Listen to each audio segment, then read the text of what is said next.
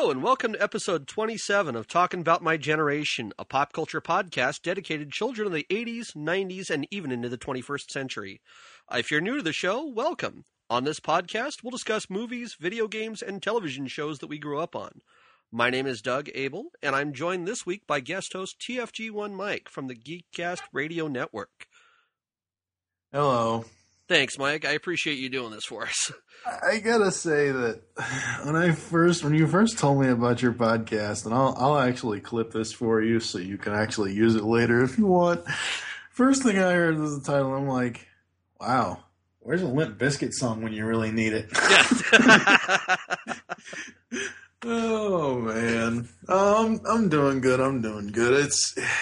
It's kind of nice to be able to sit back and not have to worry about, I have to edit this because this has to be up in 24 hours. I have to make sure the post is correct. I have to make sure the file's on the server. Yay, I can just sit back and not do any work and be lazy. Yeah, I'm going to make everything easy for you. I've got all the recording going on my end, so you don't even have to worry about that. A good thing. So why don't you tell everybody a little bit about what you do with Geekcast Radio? All right. So, my name is Mike Blanchard. I go by TFG and Mike online. In most everywhere else, it's just easier.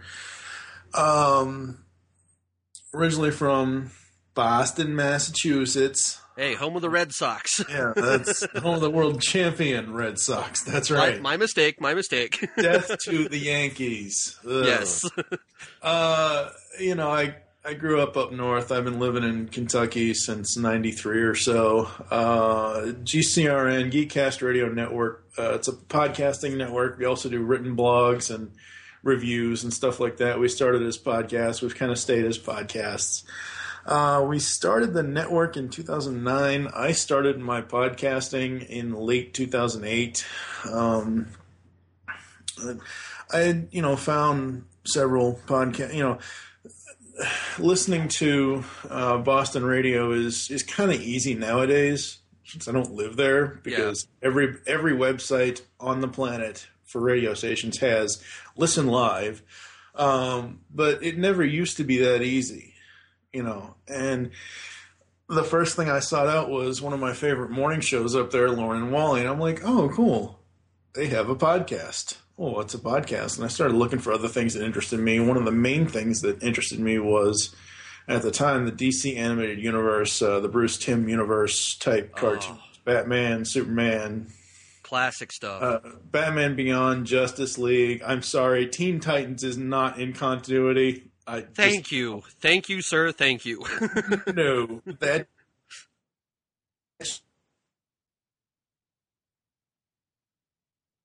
show, I know that show has a fan base, and I think that's great, but I'm sorry. No. Anyway, so I liked all that stuff, and I looked up podcasts, and I had found a podcast called World's Finest Podcast, where they were reviewing every single episode of the entire DC Animated Universe, and they are people, because Michael David Sims and James Doe, they're guys who, because their podcast is 100 podcasts, for them, Teen Titans is in continuity, or else you wouldn't have 100 episodes. Yeah. And I was like, ooh, is this by the people that... Because I was like, podcasts, that's something famous. That's something Hollywood, Yeah. Which nowadays it's really become something Hollywood with, Kevin Smith and Fat Man on Batman and Smodcast and Smodco and all that other stuff. And Talking Tunes, yeah. Yeah, well, Talking Tunes I give a pass to because it's Rob Paulson and he's awesome. But, of course.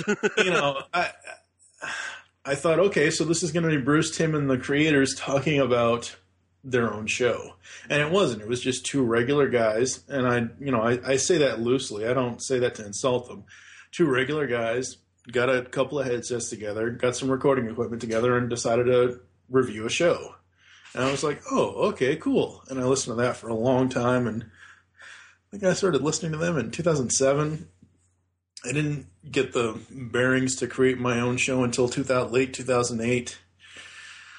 Steve and I kind of met up online through Twitter because I had joined Twitter by then, and I'm like, yeah, if you want to do all the behind the scenes stuff, including the editing, like, I'll record the stuff. That's fine. Everything else, it's all you. Yeah. It's kind of funny that over the last almost 5 years that GCRN's been online now, that's taken a whole reverse where I'm pretty much I'm not doing everything, and I'm not going to say that I do everything. Steve is still, and he will always be, unless we find someone to do it for us, he will always be the one that does all of our art, whether it's banner art, whether it's podcast art, whatever. So, I mean, he does all the graphics for the website and the podcast and everything else. We have, I think, over 20 different podcasts for the network, which I'm a voice on almost 15 of them, I think. Not bad. I honestly cannot remember. But yeah, I mean, it was one of those things where I had a job with a company where I was they call it a live-in resident. It's essentially like an on-site apartment manager type of thing. And they basically paid me for living in a place and kind of making sure, no one's running them down the halls, no one's, spray painting the walls, no one's throwing other people into the walls, and, just general apartment care type of stuff. And at the time I was like, okay, well, this job takes all of maybe 5 hours a day. Yeah. 5 hours a night, depending. I'm like, what am I going to do with all this free time? Because I cannot get an actual, I've tried working at Walmart, and I'm just using that as an example because I've tried working at Walmart, I've tried working at grocery stores, and I cannot physically stand up 8 hours a day straight. I just can't. Yeah. It's just not possible for me to do it. So I'm like, okay, well, how am I going to pass my time? Oh, one of the pieces of advice that Michael David Sims had given me was, if you're going to do a podcast, do it on something you really, really enjoy. Make sure that, it's something you really want to talk about and have a knowledge base about. I'm like, oh, Transformers. I know, I've been watching Transformers since I was a kid. That'll be easy. And I tell you, the first... Surprise! The first 11, 12 episodes of the TFG1 podcast are the worst. There's no way there's another podcast out there that's worse than the first 12 episodes of my original show. Because here I'm thinking, like, oh, you have to be all stiff. You have to be, make sure, oh, it's half past the, radio kind of stuff. That's what I was thinking of when I was like, when I first started. I'm like, after about a year and a half, I'm like, screw this. I'm just going to relax. Well, I started listening to you guys back when I picked up Tooncast because I'd actually started listening to Talkin' Tunes, and I heard an interview that you guys had done with Rob, and I'd heard the one that you guys did with Maurice LaMarche. And so for those, that was kind of like, oh, I heard those, and I'm going to go in, okay, well, let me start back at episode 1 and listen through. And I kind of started getting hooked on this stuff and going, wow, this is all cartoons that I grew up with. So, yeah, I'll tell you, there's never been an interview that I've had more stress and almost had a heart attack over than that Maurice LaMarche interview. It's not because of Mr. LaMarche at all. He's a wonderful man to talk to, but it was a learning experience because ever since then, at the end of every interview that I've ever done since that date, I always ask the guest, is there anything that you've said that you want me to cut out? Oh. Is there anything that you do not want out there? And this is all because of that the information about Arkham Asylum getting released? Yes. In the interview, we asked Maurice LaMarche a question. We asked him what type of voice acting does he prefer? Animation, video game, voice dub, whatever. This was, I'm actually looking at the post now. This was April 16th, 2010. This was 3 years ago. And he said, he began to tell us a story about video game voices. And he said, I just got a gig on Arkham Asylum as Mr. Freeze. I'm like, oh, really? Can you do the voice for us? He's like, well, contractually, I'm not allowed to do so, blah, blah, blah, blah. And that's fine. That's great. I get all these voice actors with video games and everything else, sometimes they sign NDAs, and I understand that. And I was like, oh, darn. And I don't remember him asking us to edit it out. There was this whole back and forth about he was going to send us an email saying, hey, can you cut that out? Apparently, we were too fast in putting the show together and putting it online for him to send that email. And some little no-name game site picked it up. And then IGN picked it up. And then it was everywhere. Holy crap. Maurice LaMarche is the voice of Mr. Freeze in Batman Arkham Asylum or Arkham City or whatever, whichever game it was. And we were like, oh, wow. So yeah, that was a learning experience. So every interview, I do two things now. I make sure they understand that if they do, not saying that every person does curse, I always make sure and let them know that it is an explicit network. So if you curse, it's not that big of a deal. Yeah. But and at the end, I always ask them, do you want us to edit anything out of it? Yeah. Before we even go into production on it, because we don't need another. Because like after we put that up, like 2 days later, all this happened. I was literally about to have a heart attack. I'm like, well, I've got the man's contact number on my phone. Should I call his agent? Should I call him? Should I do this? Oh my God, what am I going to do? Holy crap. It was like oh man, I'm actually on the interview page now. This was this our, how many interviews have we done to this point? 1, 2, 3, 4, 5, 6. This was our 6th overall interview for the network with Maurice. And I'm like, crap, 6 interviews and my career interviewing celebrities is done. Holy crap. But no, Maurice he's a swell guy. He's an awesome guy. I've been trying to have him back eventually, but yeah, that was very much a learning experience. 5 years and all the people we've taught. Like, if you told me 6 years ago I'd be talking to all these people, there are only 2 interviews that are on our interview page that we have not done yet.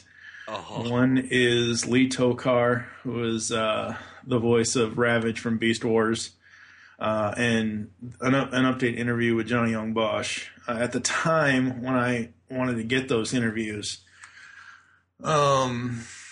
one, the Lee Tokar one was for Beast Unleashed when that was still going on, which is our Beast Wars, Beast Machines podcast. The other one with Johnny was because it was revealed at the time that he was going to be the voice of Bumblebee for the War for Cybertron game and the Fall of Cybertron game.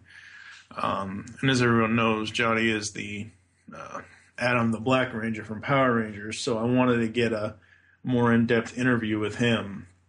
But I mean, we've talked to people. I've talked to Larry Kinney twice.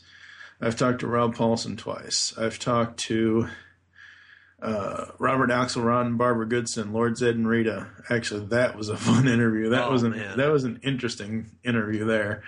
Dan Gilvizan, Kevin Conroy. I've talked to the damn Batman people. Oh man, Jason David Frank, Tommy the Green Ranger, White Ranger, Red. Well, the red doesn't count, but Black Dino Ranger. Like, it's staggering. Steve Bloom, the voice of Tom from Toonami, and many other things. It's staggering, really just staggering. Recently, this year, we had Lauren Lester return and talk to him.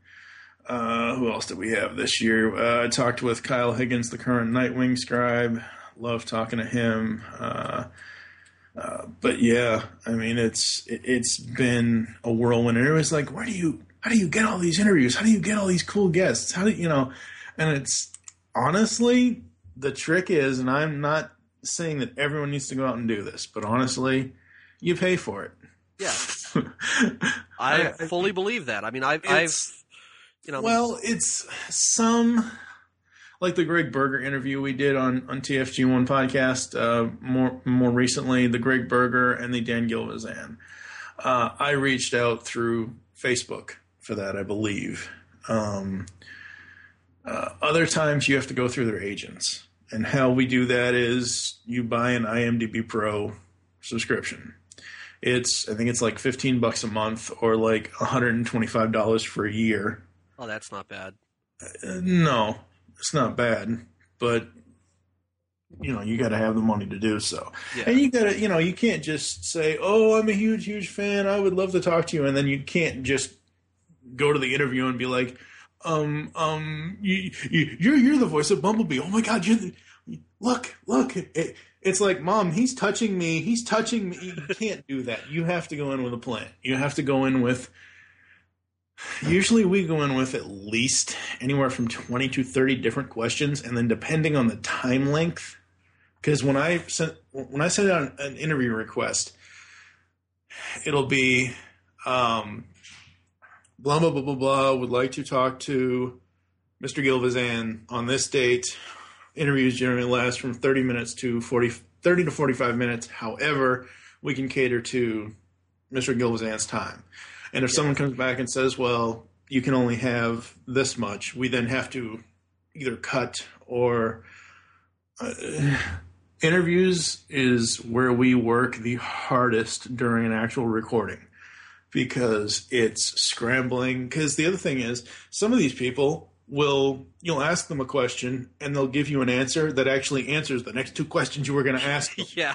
So it's like, okay, he answered that, skip that, skip this, skip that. It's like, nah. Yeah, you're just scrambling, trying to figure out what you're going to ask him next. Yeah, you may have a list of questions, but some of these people get on here and they're talkers, and that's great. That's wonderful. And it's like, oh, well, there's no sense in asking him the same thing that he just answered in the previous answer to the previous question. Yeah. But it's been a blast. 2014 is our 5-year anniversary. I can't believe we've gotten to 5 years online. We're launching a new web design stuff and everything else starting next year. Because I got so sick and tired of everybody saying, "Oh, TFG1 podcast, oh, that show sucks." And I'm not saying it doesn't. It does. Like I said, the first 12 episodes really weren't and aren't that great at all as far as audio quality and just as far as like presence. I learned with that show that I cannot do a one-man show. Yeah, I was the same way. I mean, you listen to some of the early episodes of Talking About My Generation, and I'll be straight up, they sucked. I just cannot do a one-man show. I have to have someone to react to or someone to react to me. And I think it was it last year? It was recently. And I was like, somebody said something about, oh, well, I forget if it was an iTunes review or if it was online comment or something or other. Someone said, oh, well, he's doing pretty good on this show. It's better than his first show, TFG1 podcast. And I just got so fed up. I was just like, you know what? Fuck it. We're redoing it. So next year, to celebrate 30th anniversary of Transformers, the TFG2 podcast is coming, and we're going to do it right. All right. We're going to go back, and we're going to do it right with audio and with proper hosts and everything else. And we're just going to go back, and we're going to review the same 98 episodes again. Kind of like a 2008, 2014, math sucks, 6 years later. So we're just going to do the same damn thing again, but we're going to have it structured differently. If you listen to either Masked Mayhem, which is our Mask podcast, or Powers of Grayskull, Tales of Eternia, which is our He-Man review show, those are structured in a way where we tell you the plot and discuss that. We discuss the good points, we discuss the bad points, and then we give an overall rating at the end. And that's kind of how TFG2 is going to happen. And most people are like, oh, G2, you mean you're going to review that really, really cool repackaged episodes that are just the G1 episodes and that Cybernetic Space Cube. No, we're not doing that. And that's part of the promotion that I did was when I originally created the trailers for it. I'm like, I put in, and now from the Cybernet Space Cube, The Adventures of the Transformers record scratch, anew. We're not doing G2, we're doing G1, but we're going to do it right this time. There you go. Yeah. But no, it's been a blast. We've had Movie Week in Review, which for the first, I think, it's actually over 100 episodes, but like the first 100 or so episodes are a movie a week. Used to come out every Saturday. Now we've gone to what we are dubbing MWire Weekly, where Movie Revolt Dan, Optimus Solo, and Booth Ninja, Mike Booth Ninja Powers, they talk about movie news and they do like a mini review in their episodes and stuff like that. And I've kind of jumped on and done the Pull Bag, which is our new comic book show, and kind of got into that route. And yeah, there was a whole paradigm shift for me where once MattyCollector.com basically screwed with me too many times, I'm like, nope, I'm done with toy collecting. I don't blame you. Back in 2011, I had some financial issues where I had to basically sell off my entire toy collection. I just lost interest. Like, I still like looking at toys. I think they're cool. I still have, a couple of little items, but like back in 2010, my whole entire bookshelf was toys. Half my desk. I have this super giant desk that cost like $700. It was a final gift from my grandparents once the sale of their home went through and all that stuff. It's a 6 foot by 9 foot desk, and it's basically my living room where I live in my apartment is my office. Is basically what it is. Who needs a couch, really? But, yeah. But yeah, the toys took up pretty much all the desk, all the bookshelf, everywhere you could think of. I had toys, and just stuff happened with buying toys online, and I'm like, I just don't. You promise us one thing, and then you go back and change it and change it and change it, and by the third change, I'm like, no, done, wrong, sorry. Yeah. And I was just done. I still respect the art of toy collecting, and I still like looking at toys, but I have absolutely zero desire to collect them anymore, unless it's something comic related, because I do know now that I'm into comics, there are a number of different statues out there that I would love to have. Oh, I'm the same way. I mean, I've been going, I tell people this will be, once I get my tickets here on the pre-sale, which is supposed to be coming sometime this month or next month for Comic-Con. I've been going to Comic-Con for, it'll be 23 years now in a row. And I have seen all that sort of stuff change with the comics. Everything has changed. It's even the toy collecting. Back, 10 years ago, it was not anywhere near as big as it is now. You used to be able to walk up with, a ticket that you'd be able to buy stuff straight from a Mattel, or you'd be able to buy stuff from Hasbro. Now it's, you see all these people just going crazy, and they're dropping $10,000 at the Hasbro booth to buy, 50 or whatever, however many hoverboards that they could buy from Back to the Future, or they're buying. I want to say the giant Astro Train or whatever it was that they were selling that was the SDCC exclusive this year. Yeah. I mean, just incredibly insane. And they're turning around and selling it back on eBay. That's not fun for me. That's not what Comic-Con is anymore. Okay, I can understand. Okay. Yeah, and I understand that. More specific, because Comic-Con is too big for me. Yeah. I love seeing all the panels. I love looking online and seeing what videos people put up of panels and stuff like that.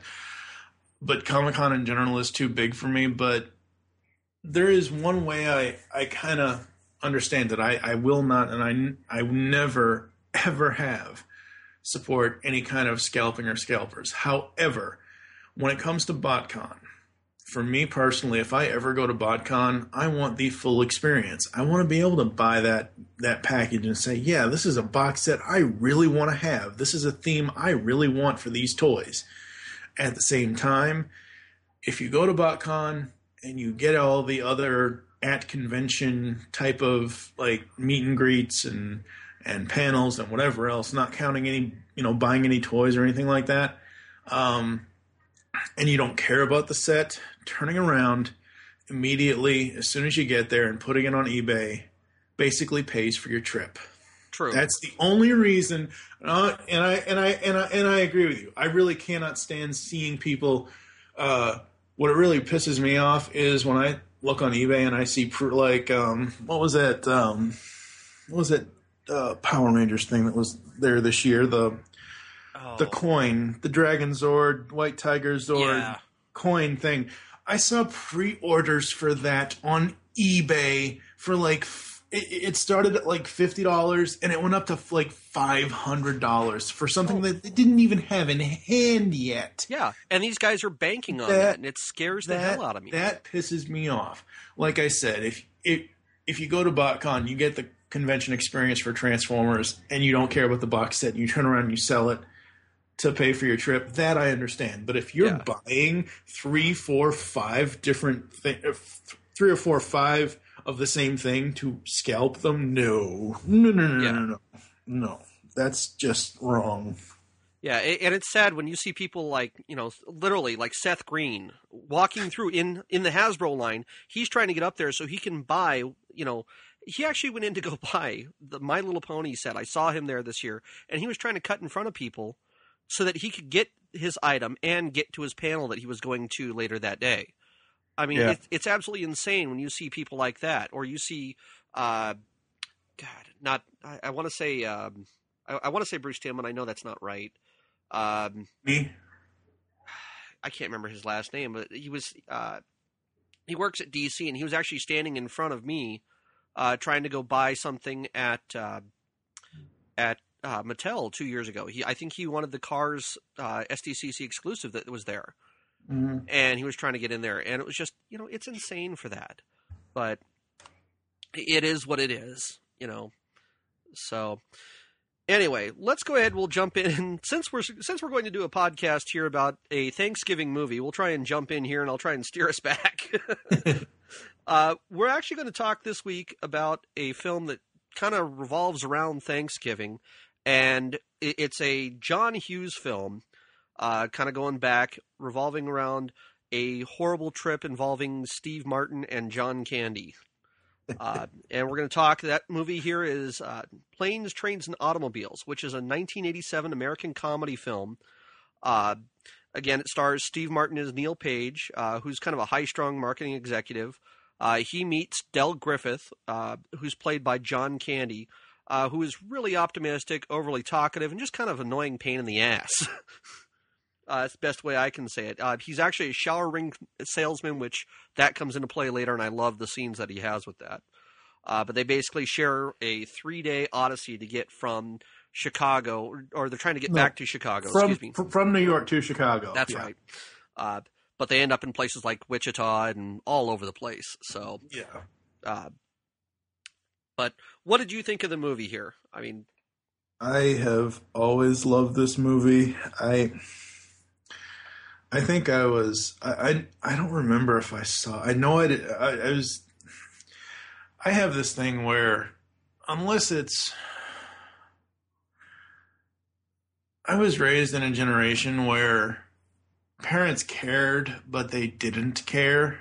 If that makes any sense. Oh yeah. Because my mom let me watch almost anything. My mom let me watch The Simpsons. I went to my dad's house and my stepmother said, "Oh, that's too violent. They curse too much. You can't watch that show. Oh my God, it's the end of the world. It's the whatever." Yeah, I'm Bart Simpson. Who the hell are you? Exactly. So I grew up watching pretty much anything and everything, and No, I wasn't in the theater for this. I was 7 years old. I know I wasn't in the theater, but I think I saw it like a year. I don't remember how long. I think ever since the late 90s, I kind of knew from the point of a movie being in the theater when it was going to hit VHS. Yes, kids, that's right. I said VHS. Hell, I even remember Beta, very barely, but I remember Betamax. You and me both, sir. You know, you look at nowadays where Iron Man 3 came out, and then came out in May of this. It was May of this year, wasn't it? Yeah. Yeah. May of this year, Iron Man 3 came out. September 24th of this year, the DVD, Blu-ray, whatever the heck you want to call it, came out. So that's basically 4 months. Yeah, and it used to take, what, a year and a half before we see VHS? It never really dawned on me for the longest time how long it actually took when I was a kid for a film from the theater to the actual media release. And I know, as I said, I didn't see it. I think it was sometime in 88 when I saw it. And even at 8 years old, this movie, even though I didn't understand it all, I understand the basic plot of it. The guy needs to get home to his family for Thanksgiving. Right. And this is... I'm sure there are others if I really did research and looked into it, but between this and A Charlie Brown Thanksgiving, these are the only two Thanksgiving movies I really even remember, because it's like, ooh, Halloween, let's scare everybody, or ooh, Halloween, let's, wait for the Great Pumpkin, and then boom, Christmas. Yes. Right now, as of this recording, it's not even, I think we're 2 weeks away from Thanksgiving. Yeah.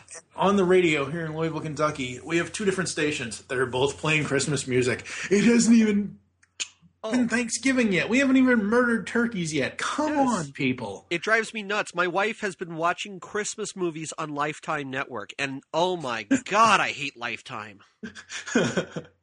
The sad thing is that I have a bunch of them DVR'd from Hallmark. Oh, and I don't watch them, but there's some. Yeah. There are some that have already come out. 12 Dates of Christmas, which is Melissa Joan Hart or not Melissa Joan Hart. That's 12 Dates of Christmas is Zach from Saved by the Bell, Mark Paul Gosselaar, and somebody else. I forget. I'm not looking at any research, but I love that movie. Holiday in Handcuffs is the one with Melissa Joan Hart and Mario Lopez. Lopez. Yeah, I'll give you that one. I like that kind of stuff. There was one last year with Hillary Burton or whatever her name is, the chick that plays Sarah Ellis on White Collar. Yeah. Called Naughty or Nice, where some of them are pretty good, but you have to be in the mood for them. And I agree. Yes, they are on my DVR. Have I watched any of them right away? No, I'm saving them for when it actually Christmas to me. And this is gonna. I know I'm off on a tangent here, but it's because that Thanksgiving gets overlooked is why I'm on this tangent, people. Yeah. Christmas to me, and this is just me, December 1st to December 26th. That's it. Yeah. 26 days.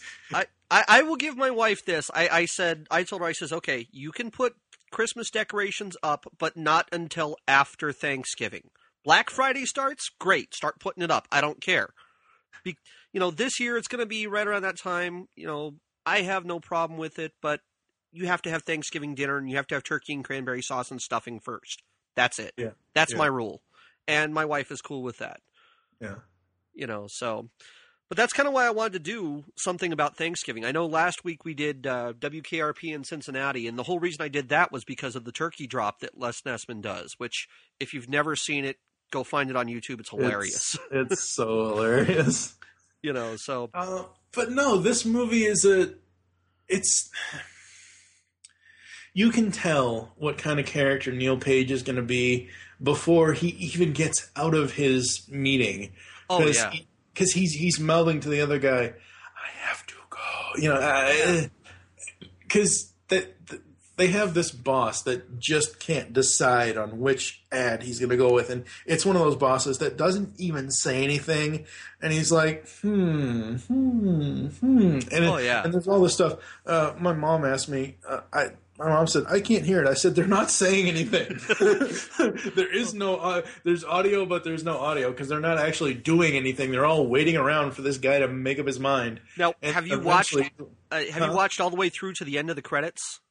Because at the very end, they show the boss still sitting there, and he's still trying to make up his mind at the very end of the movie. No, I've never watched all the way to the end of the credits.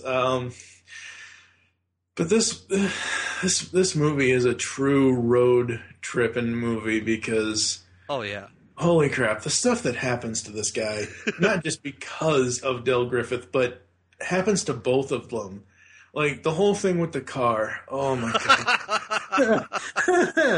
The whole thing with the car catching on fire. Yes. The scene with, even before that with Edie McClurg. Del, where's your other hand? Yes. Between two pillows. Those aren't pillows!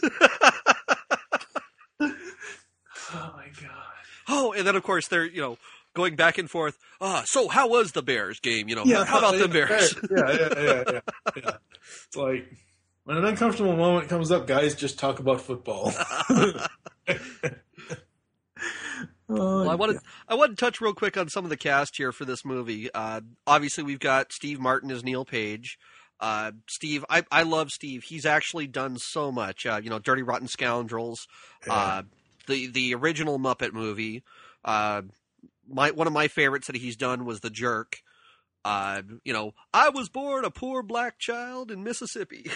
But one of the things that I do know about, a little bit of trivia with Steve, is that he originally got his start. He actually used to work at Disneyland in Main Street, USA, at the Magic Shop there.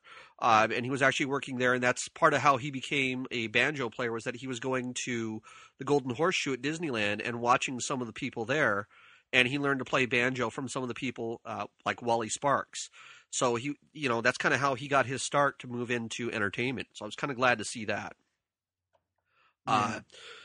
Coming down, next person I want to talk on, John Candy as Del Griffith. I love John. Going back to Strange Brew, Spaceballs, Summer Rental, Uncle Buck, Great Outdoors, Home Alone. John Hughes loved John Candy, I swear. Yeah. He did.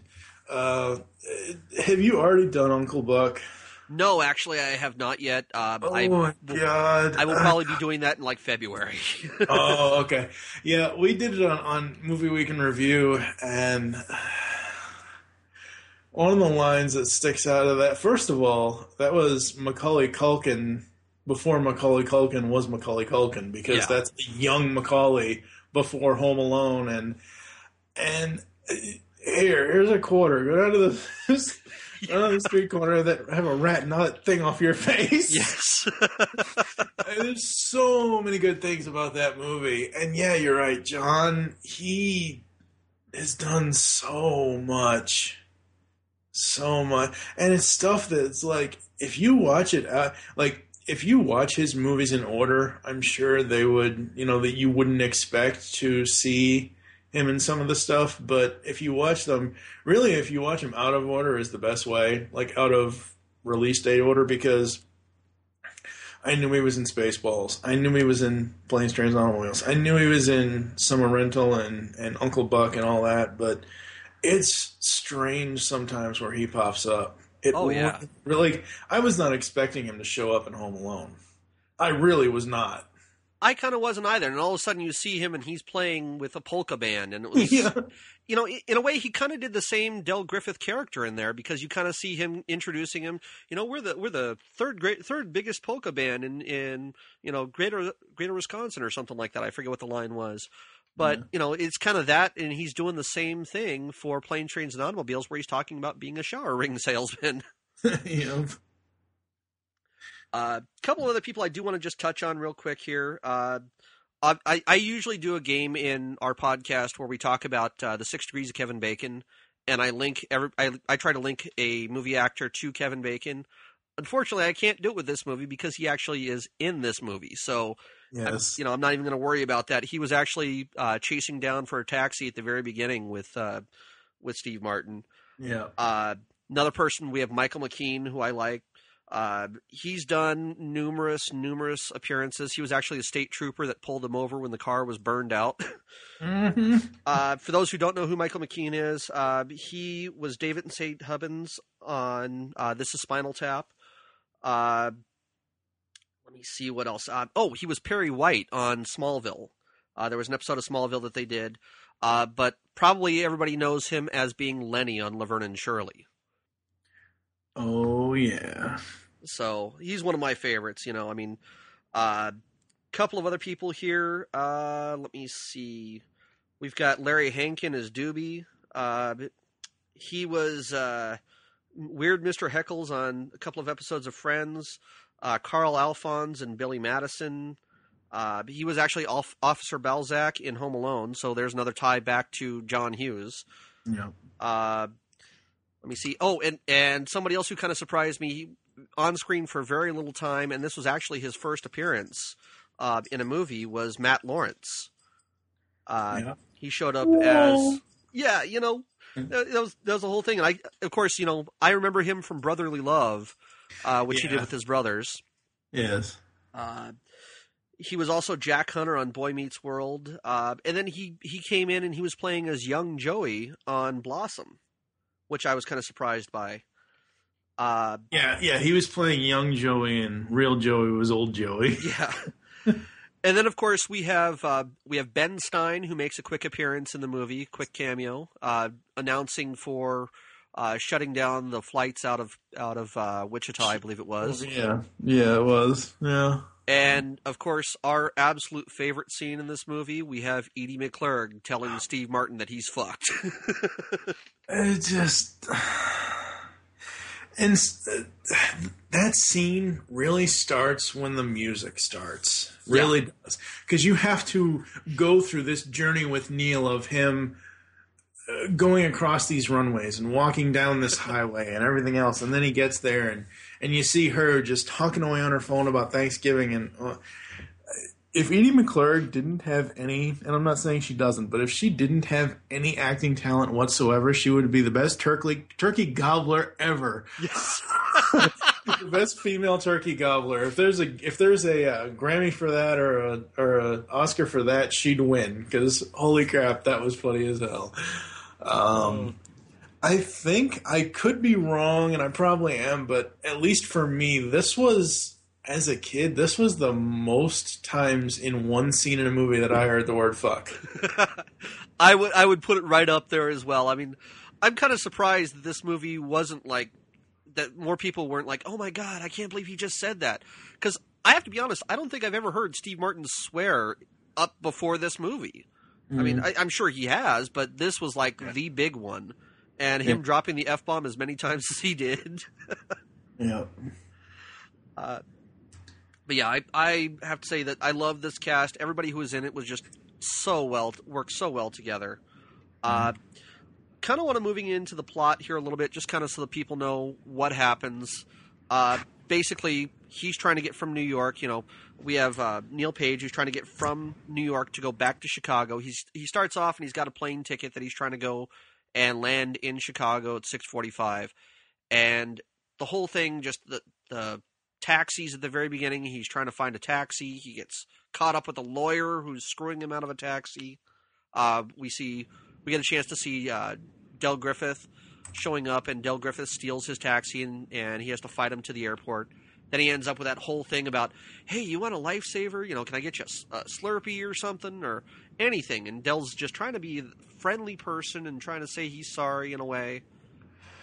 The greatest thing about this movie is the reveal of John Candy, because you don't have, John Hughes did this perfectly as far as a film director.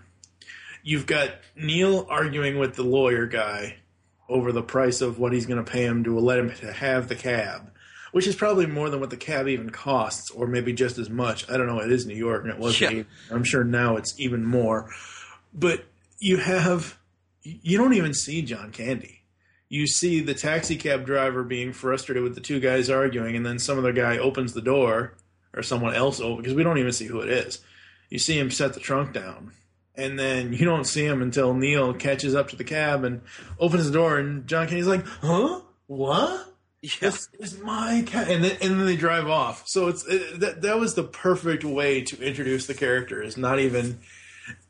That's the way comedy characters need to be introduced. Yes. More often, because you can't just have. I don't want to let my Will Ferrell hate come out here, but you can't just have a Will Ferrell character pop up and say, "Hey, I'm Will Ferrell. I'm here. Laugh at me because I'm funny," which you're not. Yeah. Anyway. To some extent, sometimes that'll work for certain movies if it's going to be, that you're going to make fun of that person.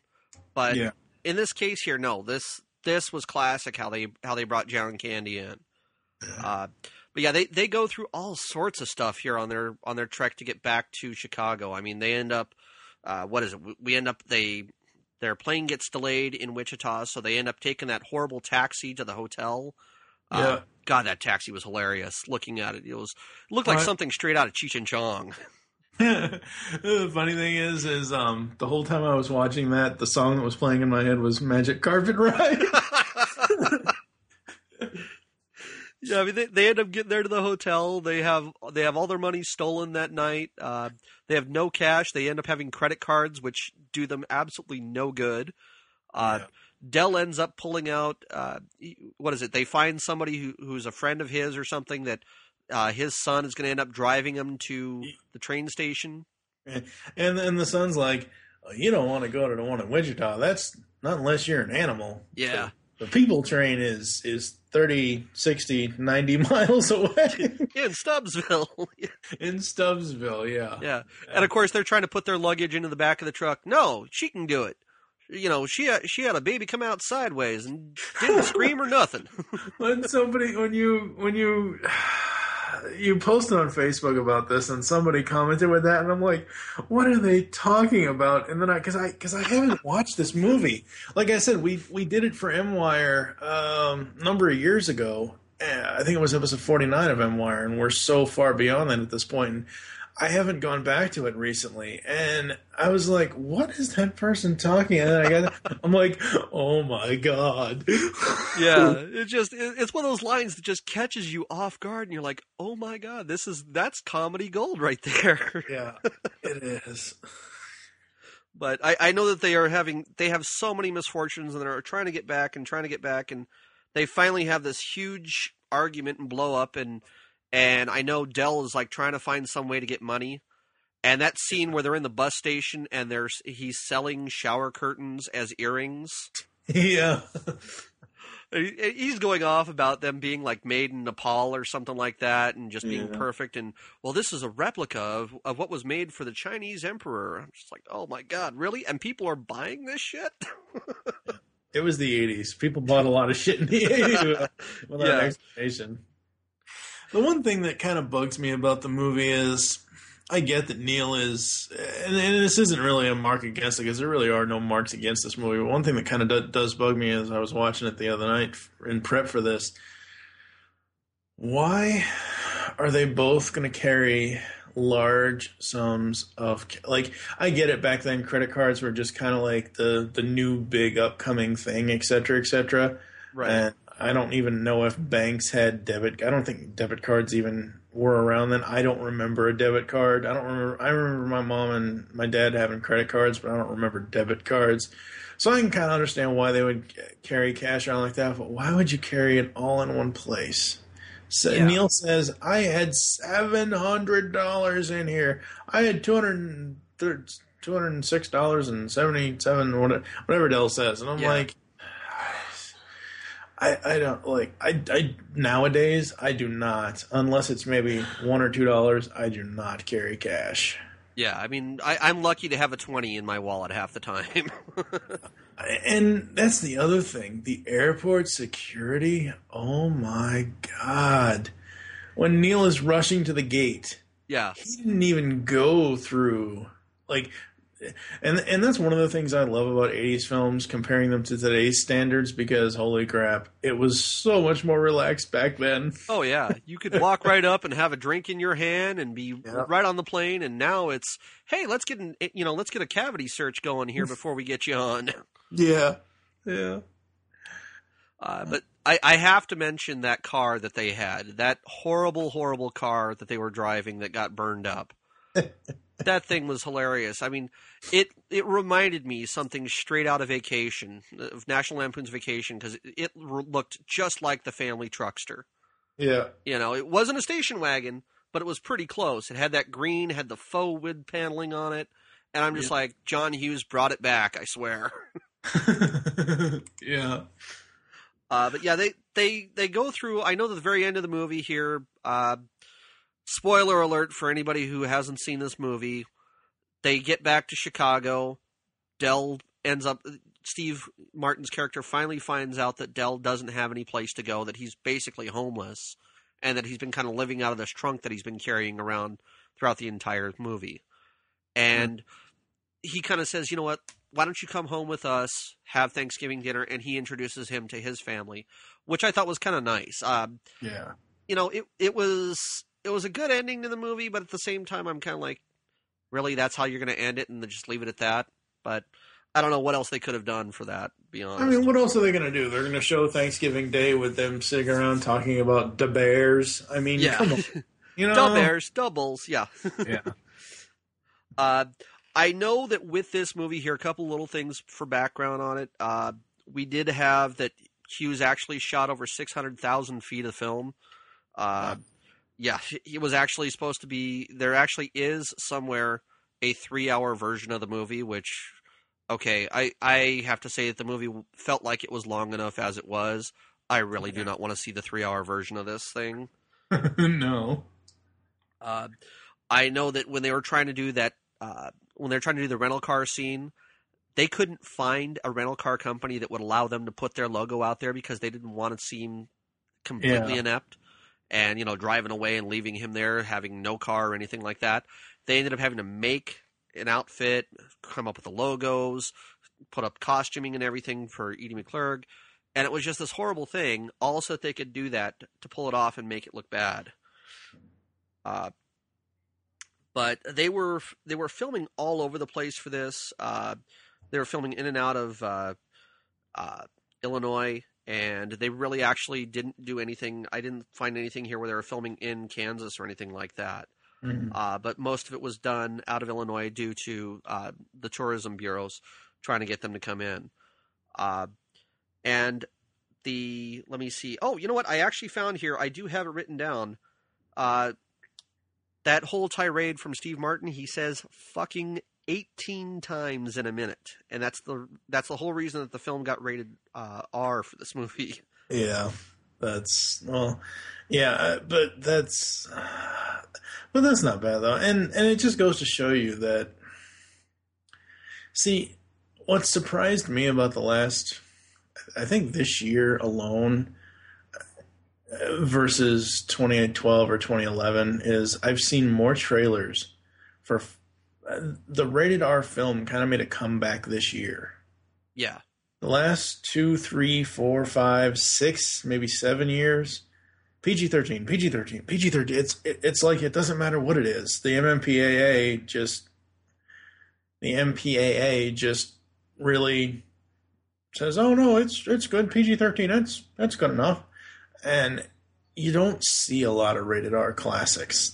You do now. I'm sure they'll become classics, but you don't see a lot of rated R classics like this. No. Like, your audience, and you may or may not disagree, but like Cocktail. You don't see a lot of that, the rated R comedies that much. And if you do, it's, oh, hey, let's have The Hangover Part 7.5. And it's like, ugh.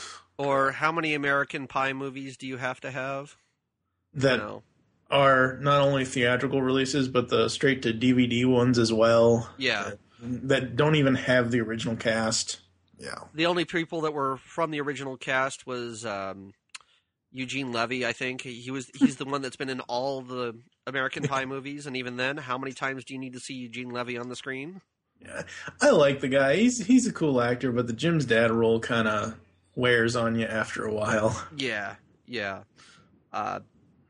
Now, I do have a bit of trivia on this film here. I had to laugh. The whole scene where you see them flying in the air and they're flying to Wichita, that was actually a clip out of Airplane, the original 1980 film, where you see the plane and it's flying through the storm.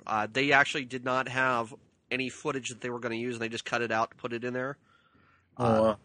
And a couple of other things here is that when John Candy is running through, or when he's talking about drinking the rum in the hotel room, he's talking about going to Jamaica. I had to kind of laugh about that because later on he does end up going to Jamaica to play in Cool Runnings.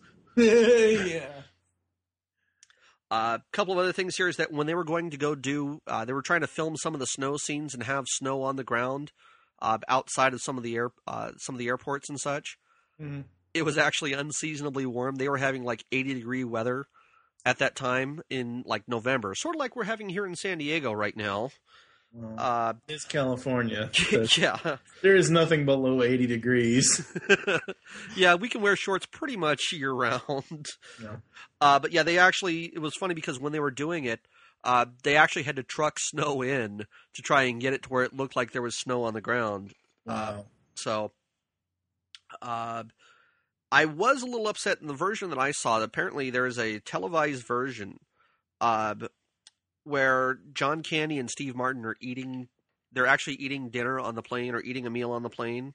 And there's a scene where they have a long-haired passenger in front of Steve Martin.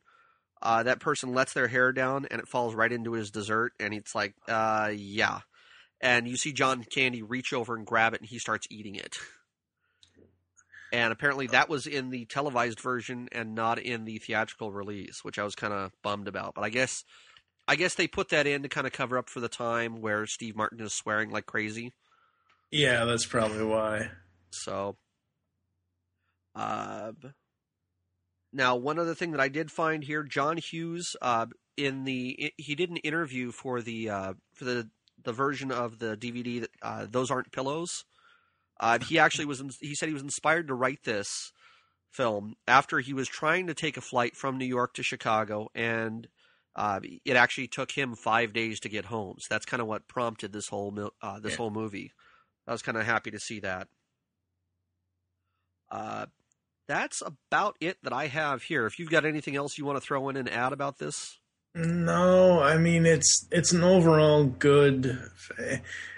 It's an overall really, really awesome comedy. It's one of those things where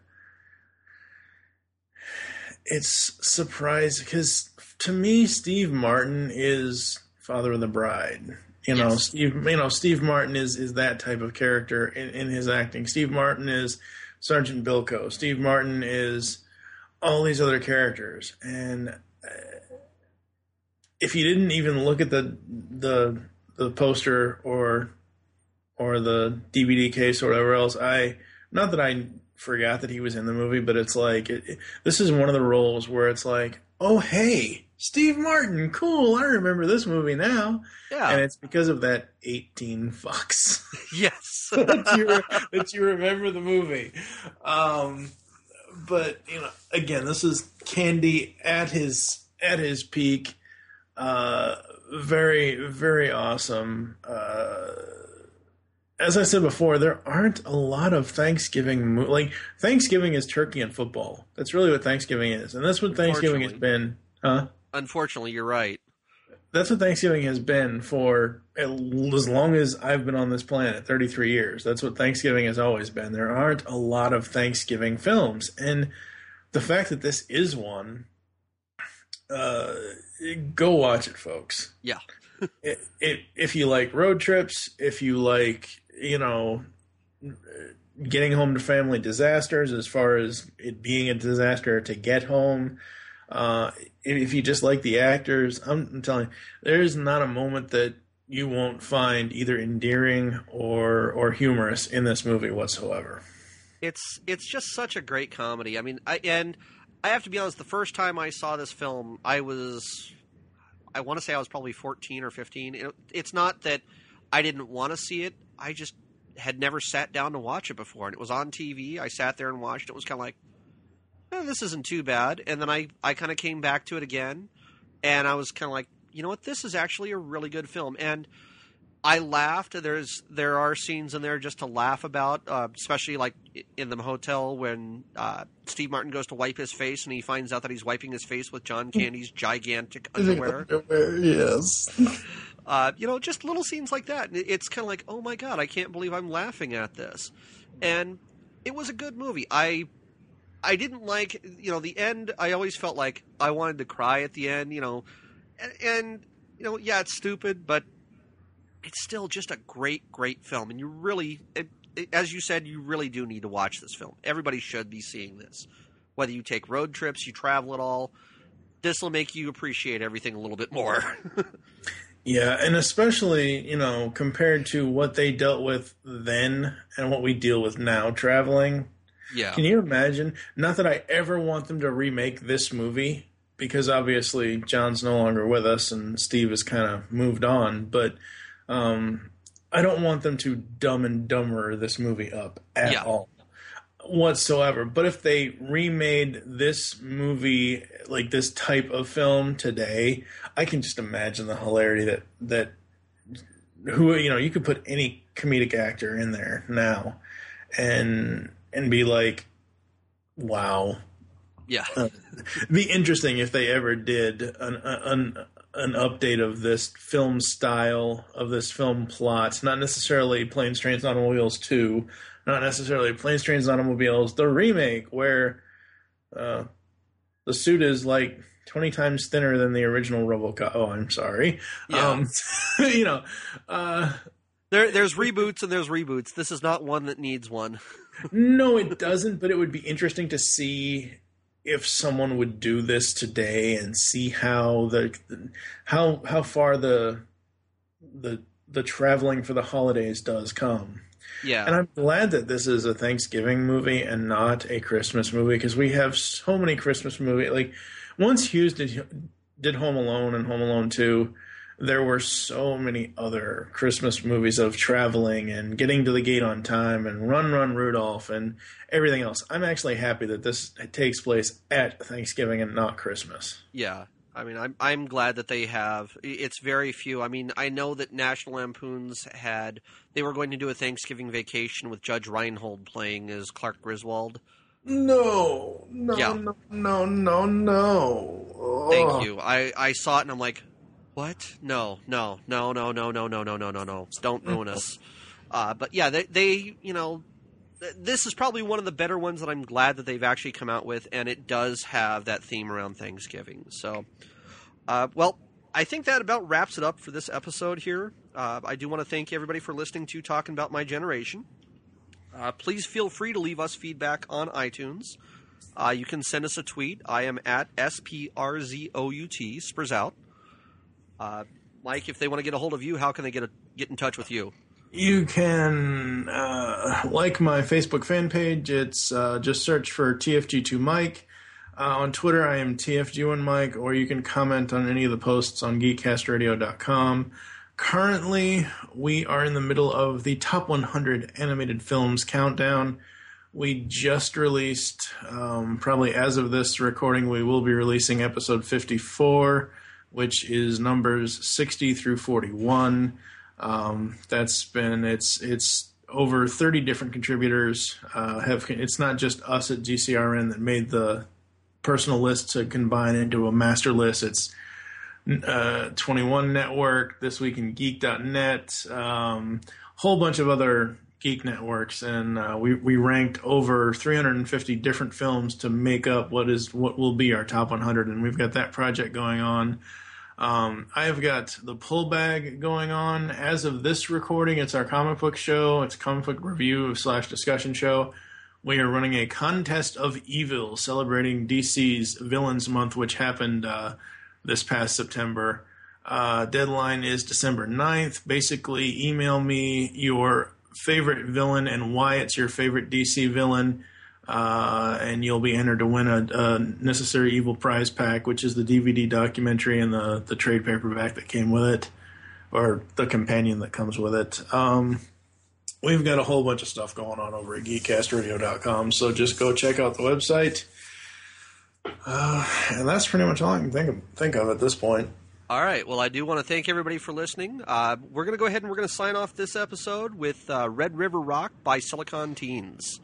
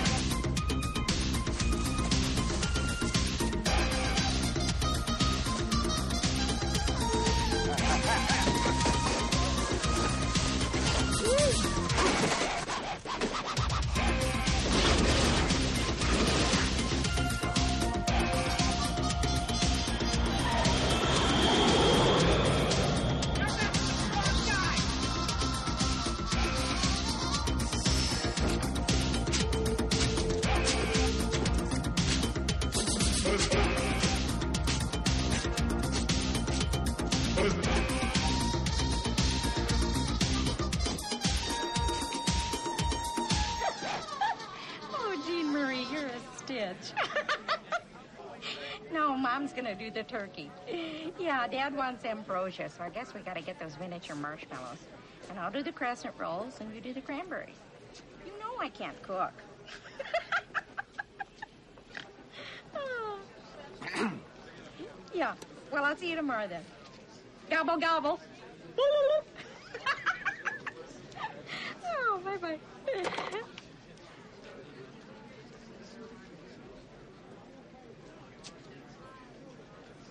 Welcome to Marathon. May I help you? Yes. How may I help you? You can start by wiping that fucking dumbass smile off your rosy fucking cheeks. Then you can give me a fucking automobile, a fucking Datsun, a fucking Toyota, a fucking Mustang, a fucking Buick, 4 fucking wheels and a seat. I really don't care for the way you're speaking to me. And I really don't care for the way your company left me in the middle of fucking nowhere with fucking keys to a fucking car that isn't fucking there. And I really didn't care to fucking walk down a fucking highway and across a fucking runway to get back here to have you smile in my fucking face. I want a fucking car right fucking now. May I see your rental agreement? I threw it away. Oh, boy. Oh boy, what? You're fucked.